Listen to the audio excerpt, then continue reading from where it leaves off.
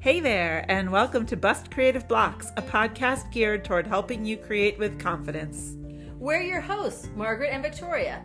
I create beautiful witchy crafts, Margaret writes stories and sometimes music, and we both have an appreciation for a well-baked loaf of bread.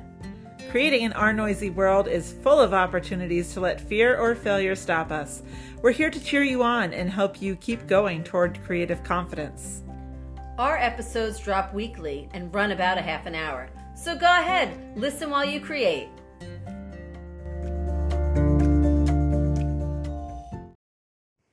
Hi, Victoria. Hey, Margaret, how are you? I'm great, thanks. How are you? I'm really good. I'm just glad to be here with you Me too. in our first inaugural episode of Bust Creative Blocks. BCB. BCB. Wow. Baby. Yeah. Yeah. I know there's times I could use help with this, so excellent. Yeah. This is good. Yeah. This is a space I spend a lot of time in myself. Yeah. And Yeah. have spent a lot of time in. Yeah, I bet. I mean, I don't know. I've never really written anything. You know that I'm not really a writer. Not that I'm a math person either, but I'm someone else. But You're wonderful. That's what you are. Thank you. But I would think because writing is such you're pouring so much of yourself into it, I could see how you would get oh my gosh, I'm an imposter and I'm the worst or whatever. Room for blocks everywhere. Yeah. Yeah. Everywhere. Yeah. And depending on what you're writing, there could be even more blocks. I have no idea what this village looked like 1,000 years ago. Right, and how right. do I make that up but still make it seem real? And Right, because if you're doing a story you're making up the story, but you're writing about a time period that actually happened, so you want to be as authentic as you can. Right. Without being there. Yeah. Yeah. It can be challenging. Yeah, I bet. And in fact, so as you know, I'm planning to do some traveling in England. Yes. And touring. I'm very excited for you. Thank you. I was going to go to Nottingham. Okay. Because I wanted to see the castle. Mm-hmm. And I thought, I might as well also go see Sherwood Forest and Locksley Village. Right. These famous Robin Hood places. And although my book should be done by then. Okay. But I still want to see. The castle, unfortunately, is closed until further notice. Apparently, there was some misused funds or something, from what I can gather from 30 seconds of research. Oh, no. I know. And then, as it turns out, Locksley, where it currently is, I don't know if this is the same distance as it was 1,000 years ago, is 2.5 hours away by train. Ooh. And then Sherwood Forest is small and further afield than that. So I was I think I'm just not going to go to Nottingham because that was the whole reason I was going to go up there to begin with. Yeah. Oh, that sounds like you need quite a few days then. And a car. Yeah. Yeah. And, they drive on the opposite side of the road that From we us, drive on. And the opposite side of the car, right? Yeah. Are you going to drive when you're there? I'm going to try not to. Okay. Yeah. I Not think for that might first be a good visit. thing. Not that I think your driving is bad, but I think that would be very confusing. Yeah. It's it's enough not to have to do that. Yeah. I mean, they are having some occasional issues with trains due to labor strikes and such. Mm-hmm. So, but I'd be more likely to hire someone to drive me. Yeah. Do they have Uber? They do have Uber, at Okay. least in the cities. I don't know if they have them outside of Okay. cities, but we'll find out. I'm not really going to be on a rush at any one time. Right. So Right. it'll just happen how it happens. Will you be able to do a lot of research for books on this trip? Or I hope so. That's one of my goals. Okay. That's so cool. Thank you. That's so I'm cool. very much looking forward to it. Yeah. I've been writing stories that take place in England for a long time, so it'll be nice to get there and actually see the place. Yeah. And that can be a cause for a block too. The whole I've never been there. Should I be writing about it? Well, I have to say, in your book, The Red Fletch, which I read, big fan. Thank you. When I'm reading it, I feel like you've been there. You that's were so good. there. In that same time period, because everything, I could imagine. I can imagine her dress when you discuss the walking through the village, and it's wet from because there's the wagons and the deep ditches or, you know, like whatever's caused by like those wheels and like there's water and like her dress is dragging in it. Like I can almost like smell the mud, you know? Oh, that makes me so happy. Yeah. Thank you. You're welcome. So I can't imagine you ever have blocks. Or that you should ever. And therein lies the difference, right? Right. In all creative pursuits. Right. Having the blocks versus should or should not having the blocks. Right. Yeah. No, it's that's the nice thing about having it be so long ago. Mm-hmm. Is I can use research and my imagination to kind of fill in the gaps. Okay. And it's not like someone's going to say like, this doesn't look like Loxley now. Like, well, no, it wouldn't, because it's been 1,000 years. I'm pretty sure that place has changed. Right.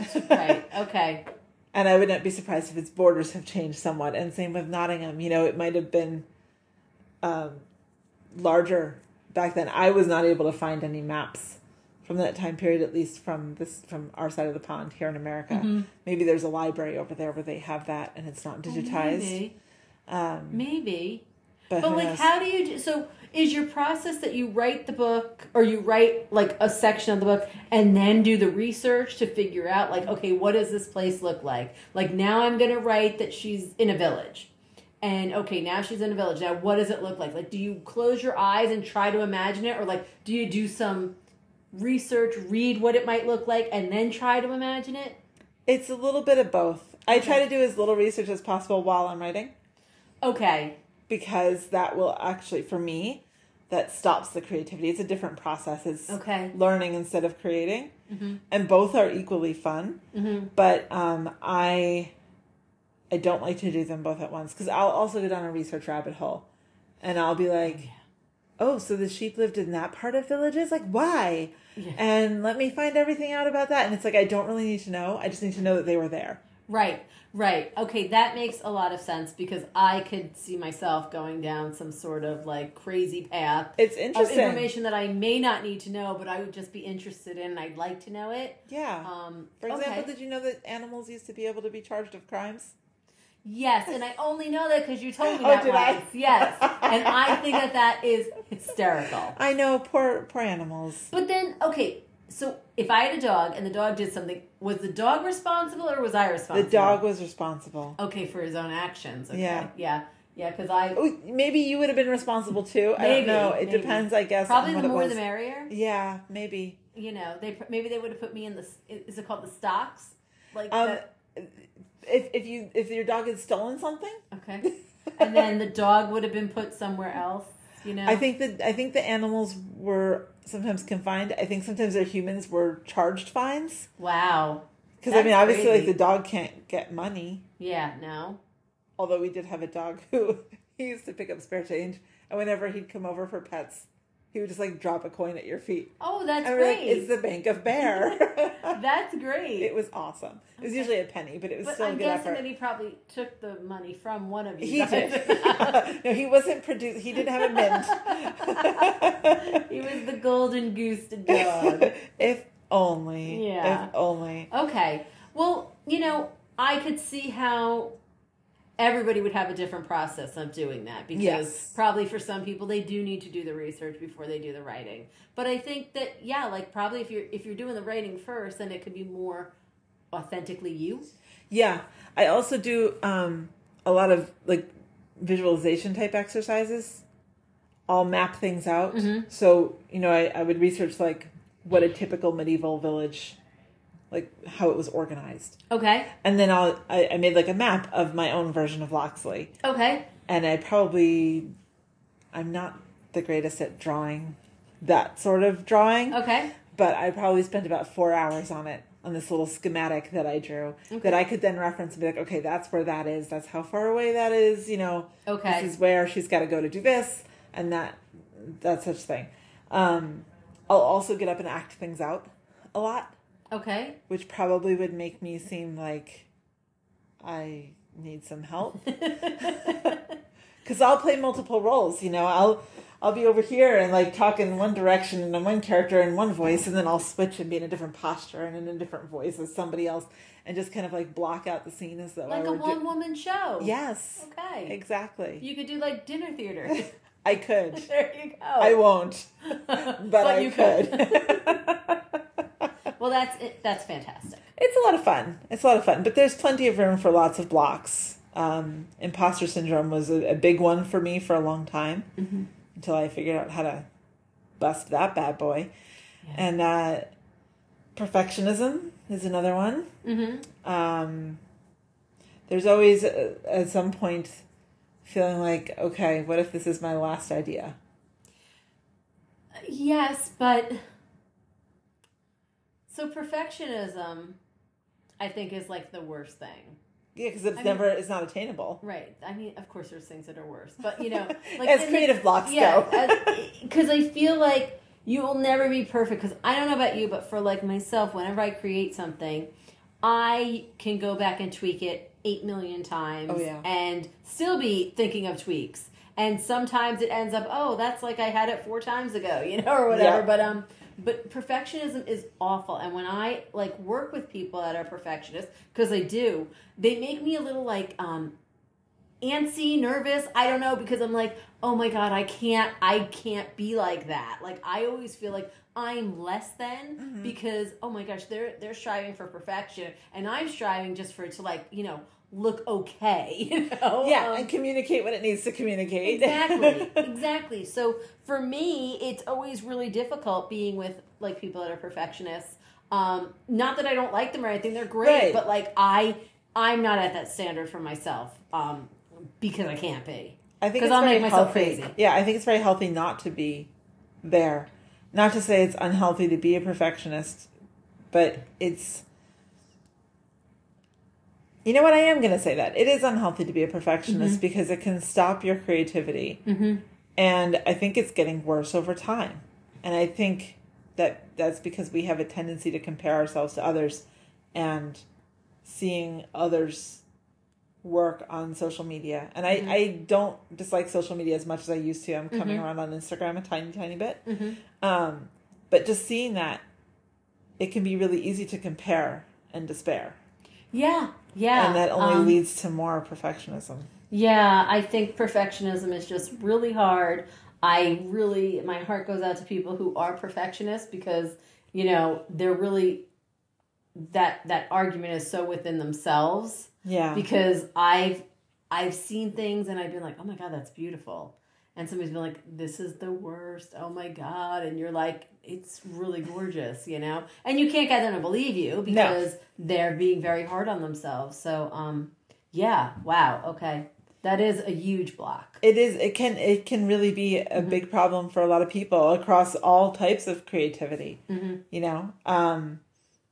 But, you know, it's writing is I like being creative in a lot of ways. And there are a lot of creative pursuits that I come and go with, like playing piano. Right. I do that purely for my own enjoyment. It's not performative at all. I'm never going to do a recital. Yeah, okay. And I don't even really like when someone is listening outside the door because it makes me nervous. Really? Yes, it's purely for me. It sounds so like Sense and Sensibility. I know. I could never do that though, where they have to perform. Elena's sister is like, you know, playing the piano, and everybody in the house could hear it. It's almost like having the radio on, you know? Yeah. And everybody in the house could hear it, and she's still playing, and she's fine with that. And like, Elena's listening at the door, and she probably knows that she's there because I mean, it looks like it's a straight eyesight, but you know, and she's still playing. Of course, that is a movie, but you know, right. And I think it was expected of people back then too. True. To be able to do that, but I would have had a lot of difficulty with that, or especially like having people sitting in the room staring at me while I'm playing. Oh no, yeah. I could not. No, I absolutely would just be sick to my. I'd be like, "What's a pianoforte? I don't know what that is." Yeah, I'd have to pretend. You know, claim ignorance. But I think it's very possible when we're in the creative space that really speaks to us. It can be really hard when there's blocks because it's like we can't put it down. You know, the piano I can put down. If I'm struggling with it or I have carpal tunnel that day or whatever, I just don't play. It's not that it doesn't hurt me emotionally. But if I am not producing my writing at the pace that I want to, it actually is emotionally painful. So I think when we find our creative path that we're meant to be called onto, it's even harder when those blocks surface, because it's like, no, this is what I'm supposed to, I came here in this life to do this. Mm-hmm.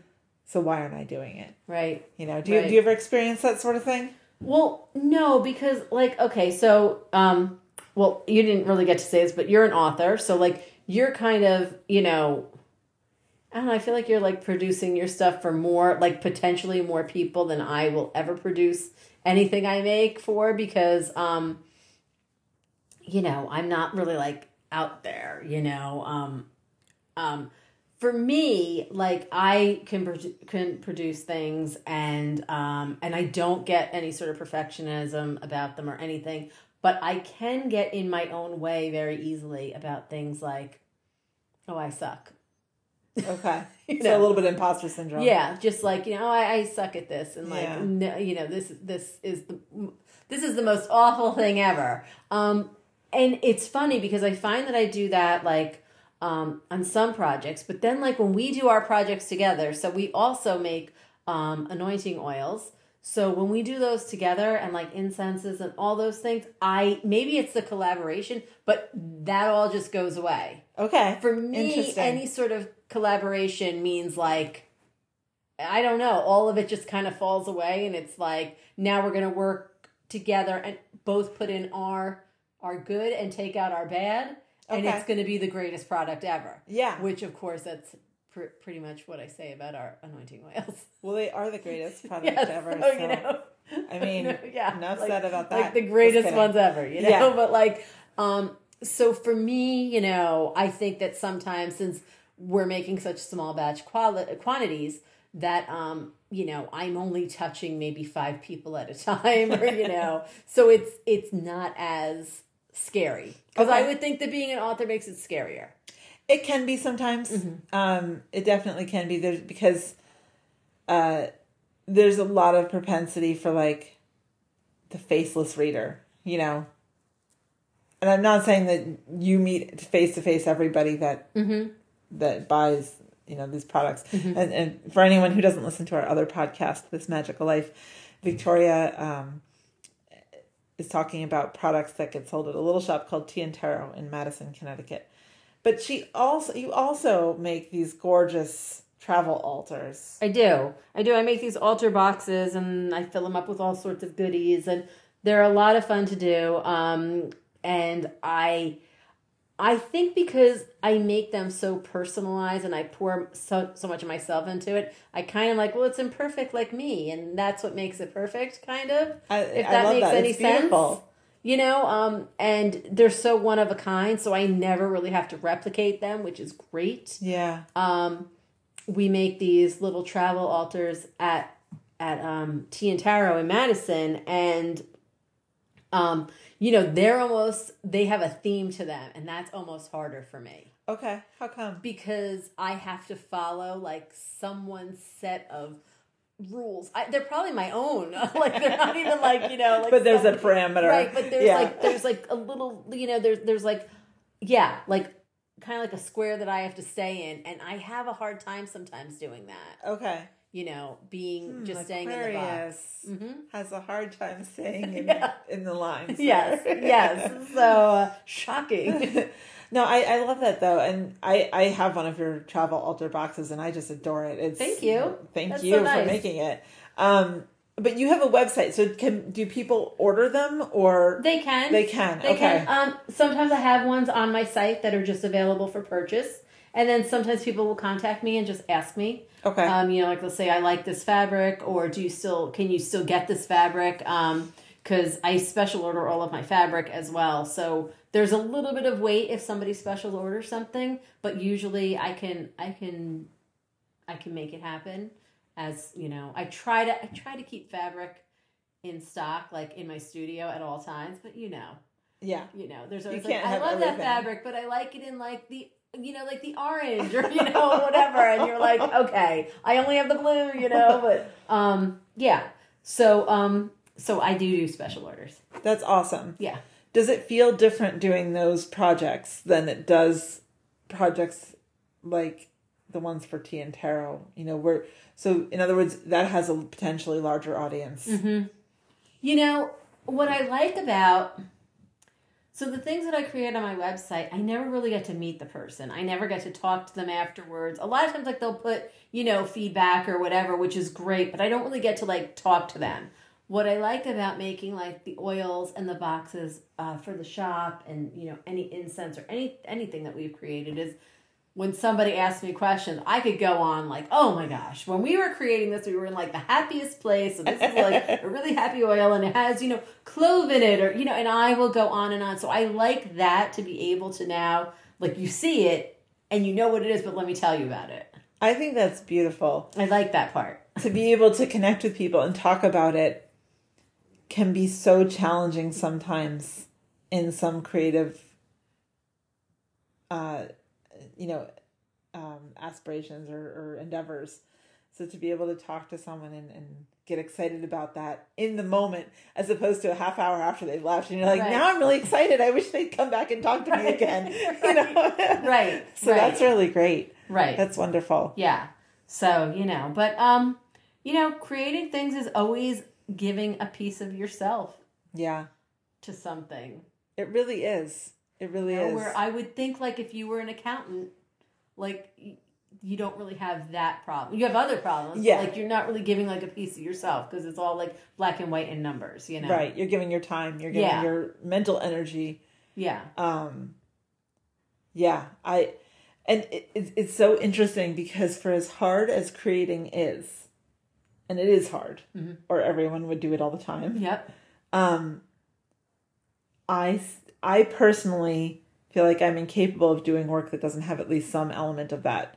How do you feel about that? Like in a professional capacity, if there's work that has no level of creativity at all, do you struggle with that? Like, does it create like a reverse block? For me personally, no. Okay. When I used to work at a law firm, and there's no room for creativity there. And that was fine. It was what it was, and I knew that.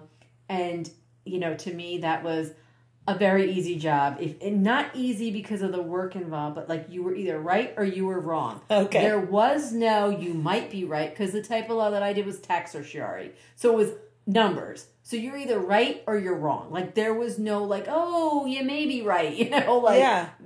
And I kind of enjoyed that because I could kind of go in. I knew what I was going to do. If we had to go to court, we knew what we had to say and what we had to prove. And it was, there was no like, like when you see like old movies like Ellery Queen. Was that what the name of that was? That my parents used to watch? I think so. And like they would be in court and somebody would be like, oh my God, surprise, look at this piece of paper. This shows that like, through this other chance that you're, you are guilty. Like, there wasn't really a lot of that, so, or any of that. So it made it really kind of easy, okay. Because you knew what your parameters were. Right. But when you're being creative and you're not really setting parameters, you can, the sky's the limit. And Yeah. I think that's what makes it hard.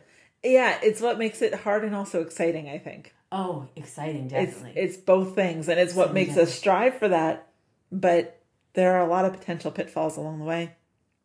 Sure. Well, do you ever find like you're so excited about what you're writing and so jazzed that like it's like 3 a.m, you're still up and you're like, oh my God, I have to go to bed at some point. But now I'm too excited to go to bed because I want to react this like new scene. I mean, I would say less 3 a.m. now that I'm officially in my 40s than when I was in my 20s. There's a lot more 3 a.m. then. Yeah. Let's say 11:30 at night. Okay. Or I'll wake up early. Sometimes the most dangerous thing for a good night's sleep is getting an idea right before I go to bed. Because I'll usually wake up at 5 and I'm like, well, there's no point in trying to sleep now, even though I've only been asleep for 3.5 hours. I'm going to go and start writing or researching this or whatever. The other most dangerous thing is getting an idea that isn't something I'm currently working on. Okay. Because when you're writing books, it's such a long time between changing projects that, I definitely keep story idea, like files and lists, and this is a bad problem. This is a good problem to have, but I probably have more ideas than I'll ever have time to write in this lifetime. And more keep coming. And yet at the same time, there are those days where I'm like, is this my last idea? Oh, Right. Woe is me. Get my fainting couch. Get my fainting couch and the smelling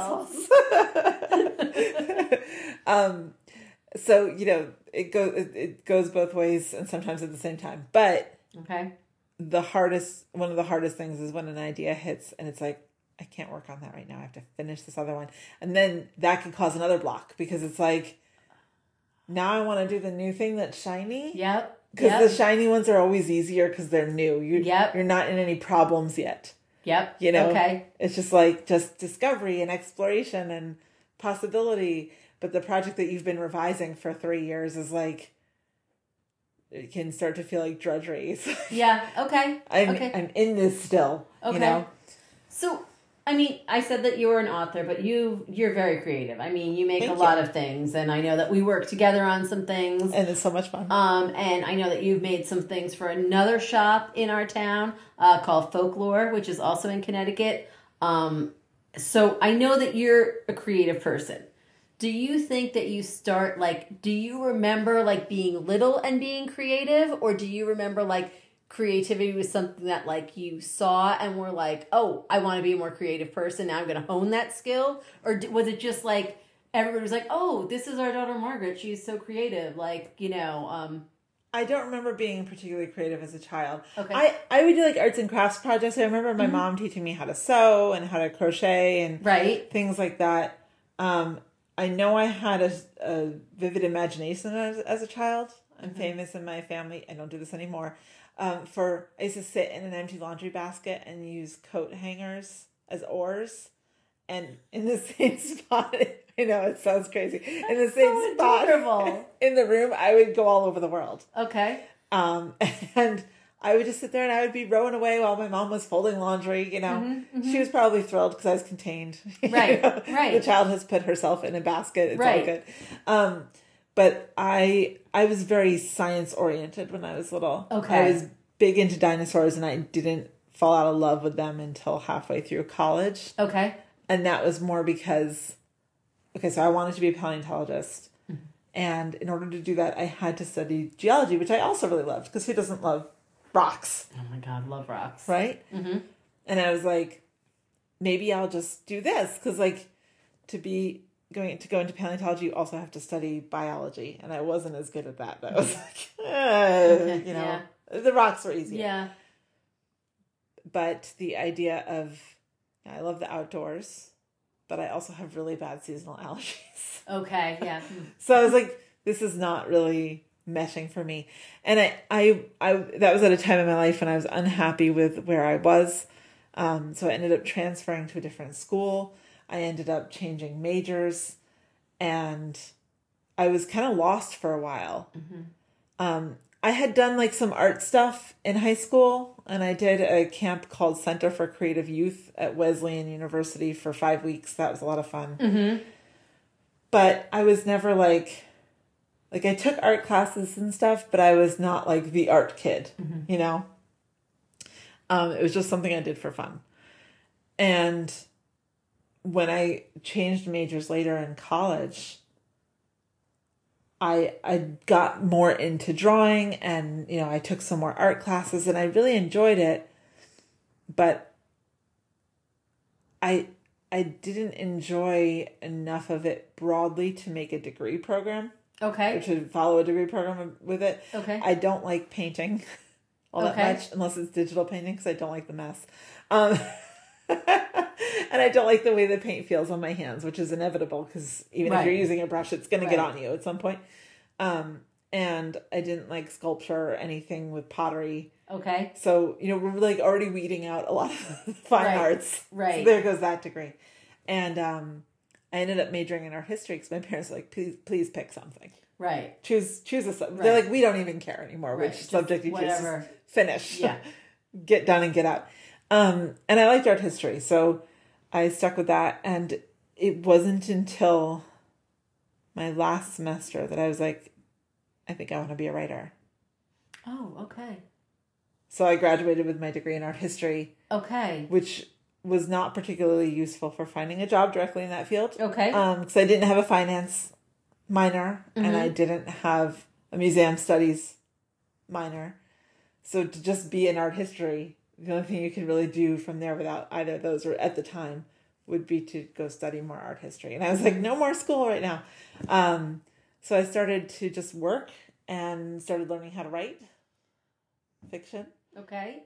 Some of my early fiction projects, let's just say it's a good thing that they got accidentally deleted. Okay. I used to write a lot of horror fiction. Not that there's anything wrong with that. Right. There's not.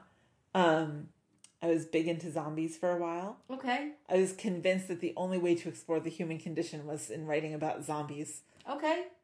I was convinced there was no other possible way. Okay. You know, my young self was very... Were you like super goth as a... No. Okay. I had a lot of friends who were, though. Okay. I was thinking like maybe you were like so super goth that you were like, okay. That would make sense. Okay. But no, I was not, actually. Okay. To this day, I couldn't even really tell you what fascinated me about them. Then they got super popular, and then I started to hate zombie stories. Okay. And that's when I fell in love with Jane Austen, because I had read Pride and Prejudice and Zombies. And then I fell in love with Jane Austen, and I was reading Ken Follett at the time, Pillars of the Earth. Okay. And I was like, I think I'm going to try this historical fiction stuff. Of course, for Jane Austen, that wasn't historical. That was contemporary, but felt historical to me 200 years later. Right. And so that's how I got onto that path. It was very windy. Wow. And not at all how one would think it starts. You know. Oh yeah. I mean, I loved to read and everything as a kid, but I was never that kid who like couldn't put a book down to do something else. Okay. You know. Oh, interesting. I figured you were going to say like you wrote just all the time. I think I wrote a couple of short stories, but they were in poems, but they were ones I had to write for school. Okay. It wasn't something like, I didn't dislike it. Okay. But it wasn't something I felt, you know, like called to at a young age. I was much more interested in, you know, could chickens have evolved from T-Rexes? Right. Okay. Kind of thinking. Yeah. Okay. How about you? That's quite the journey. Yeah. How would you describe your creative journey? So my creative journey is really weird because so I had one sister when I was growing up, and she was an artist. She painted, she did charcoal drawings, she played guitar. I mean, she was, you know, just really and really good at what she did. Mm-hmm. So she was the artsy one, and I was like the other one. So my family never thought I was creative or artsy or anything. So I was like, oh, I'm not creative or artsy. So, you know, that's okay. I think that that's how I actually ended up like working in a firm, because I was, you know, I was also before that, like I worked, when I was in college, like with accountants, and, you know, so it just was like, cause I'm a number person, like I'm, you know, and it wasn't until, I would say until I had my first child that my friends were like, you should come with us and go scrapbooking for a weekend. And I was like, what? Like, I thought that they were kind of crazy, and I was like, I don't know about this. But I went, and we had such a blast, first of all, but I really was very creative that weekend. And I felt like, it kind of put something together, because I always had wanted to be a photographer, and I had first went to college for photography until my parents found out and made me change my major to business management, because they were like, you'll be poor forever and like have to like live on our couch. So, you know, that, you know, no parent wants to support their kid forever. So with the scrapbooking, I was like being creative, and I was using photography, and I really started to get back in photography then. And I had, you know, at one point I had, you know, taken all these pictures of cemeteries in New England. I had wanted to write a book about that, and you know, like mostly like a photography book, not like really write a book, you know, like not like a story or, you know, anything like that. So I was like, I kind of started revisiting all that, and it's really funny because the first business I ever opened was like it was a jewelry business, and it was called Inspired by Jane for Jane Austen. I made all like these really period pieces of jewelry. Oh my goodness. And I loved it. And, you know, so for me, it was like a little bit later in life that I realized that like this was my true passion and calling, you know. I wasn't really a numbers person. I was more creative than I thought, but because my sister was like this beautiful artist and I could not paint like she could, I never was like, oh, well, I must be artistic too. Yeah. In a different way. But, you know, I often wonder, like, if my friend Patty had not asked me to go on this scrapbooking weekend, like, would I have ever arrived at the same path? You know, would I have maybe just been like, oh, no, you know, I'm a numbers person. That's what I'm going to be forever. And that was it, you know? Yeah. So I often wonder that. But yeah, so it was kind of later in life. Interesting. And yeah, and now it's weird because I'm like, you know, everything I see anywhere, I'm like, ooh, I could make that. Oh, crochet? I could crochet. Like, you know, sewing? What? No, I could do that, you know? And like now I have like a whole studio. Which is beautiful. Thank you. In my house. Like I have like, you know, embroidery machines and sewing machines and Cricuts and, you know, all those like paper cutting things and like so much yarn and so many herbs and so much stuff. And I love it. And but it's now, like I said, it's a little bit of a problem. Like I'll see something, be like, I could do that. I'm going to recreate that. And like, I will like literally like, I'll be out shopping or whatever or somewhere and I will drive home and start like getting ingredients together and, you know, I love that. you know, so I love that. And I mean, sometimes it works out great. Sometimes it doesn't work out great. Okay, so if someone came to you and said, Victoria, your creative time is over. It's time to go back to numbers. What would your reaction be? Oh my gosh. I would be like, what? Like, I would feel like something terrible. Like, that was a terrible thing. Yeah. I would feel like my, like, you know, my air was almost being taken from me. Yeah. Because I like to be creative. Yeah. Yeah. Yeah. I think what we're both landing on, and correct me if I'm wrong. Okay. Is that once this is flipped on inside of you, you can't turn it back off. I think that's so true. You can't. Yeah. It's like trying to stop Niagara Falls. Right. Right. It not doesn't gonna matter happen. if you were like 2 or if you're like, you know, 82. It's on and it's on and that's it. Yeah. You know. Yeah. Because I'm sure that a bunch of our listeners would say like, oh yeah, I see that all the time. Like I'll see a picture. I'm like, I'm going to go recreate that. Let me get some ribbon and scissors and whatever else, you know? Yeah. Yeah. Yeah. Well, I think that is so true. And then so when those blocks happen and it feels like something either internally or externally is trying to shut off that switch and it can't be shut off. Mm-hmm. That's where that friction comes from. That is such a great way to put it. Like yeah, Thank you. definitely. Yeah. Because that is what it feels like. It is indeed. Yeah. So, dear listeners, if you feel that way sometimes, you have landed in the right place. We are going to talk about all this and more. And so much more. And I definitely want to talk to Victoria more about her photography because I do know she's a photographer and I think she's brilliant at it. I haven't had the chance to see much of your photography yet, but thank you. Everything you do is brilliant. So well, thank you. I appreciate that. Yeah, anytime you need that boost, I'm just like I'm having some call imposter you. syndrome. Just to send me a text and I'll just gush. Excellent. So yeah, please do continue to listen to our podcast. And yes. If you are also seeking a magical path for yourself, check out This Magical Life. We podcast there as well. And we drop episodes on Sundays there. We do. So we'll hopefully see you in both places. Well, we won't see you. So. We'll talk to you. Yes. Yes. We can't see you. We can't see you. Let's not scare people that we're watching them. Good idea. Thank you so much. This was so much fun. Thanks. Go out and create. Go create indeed.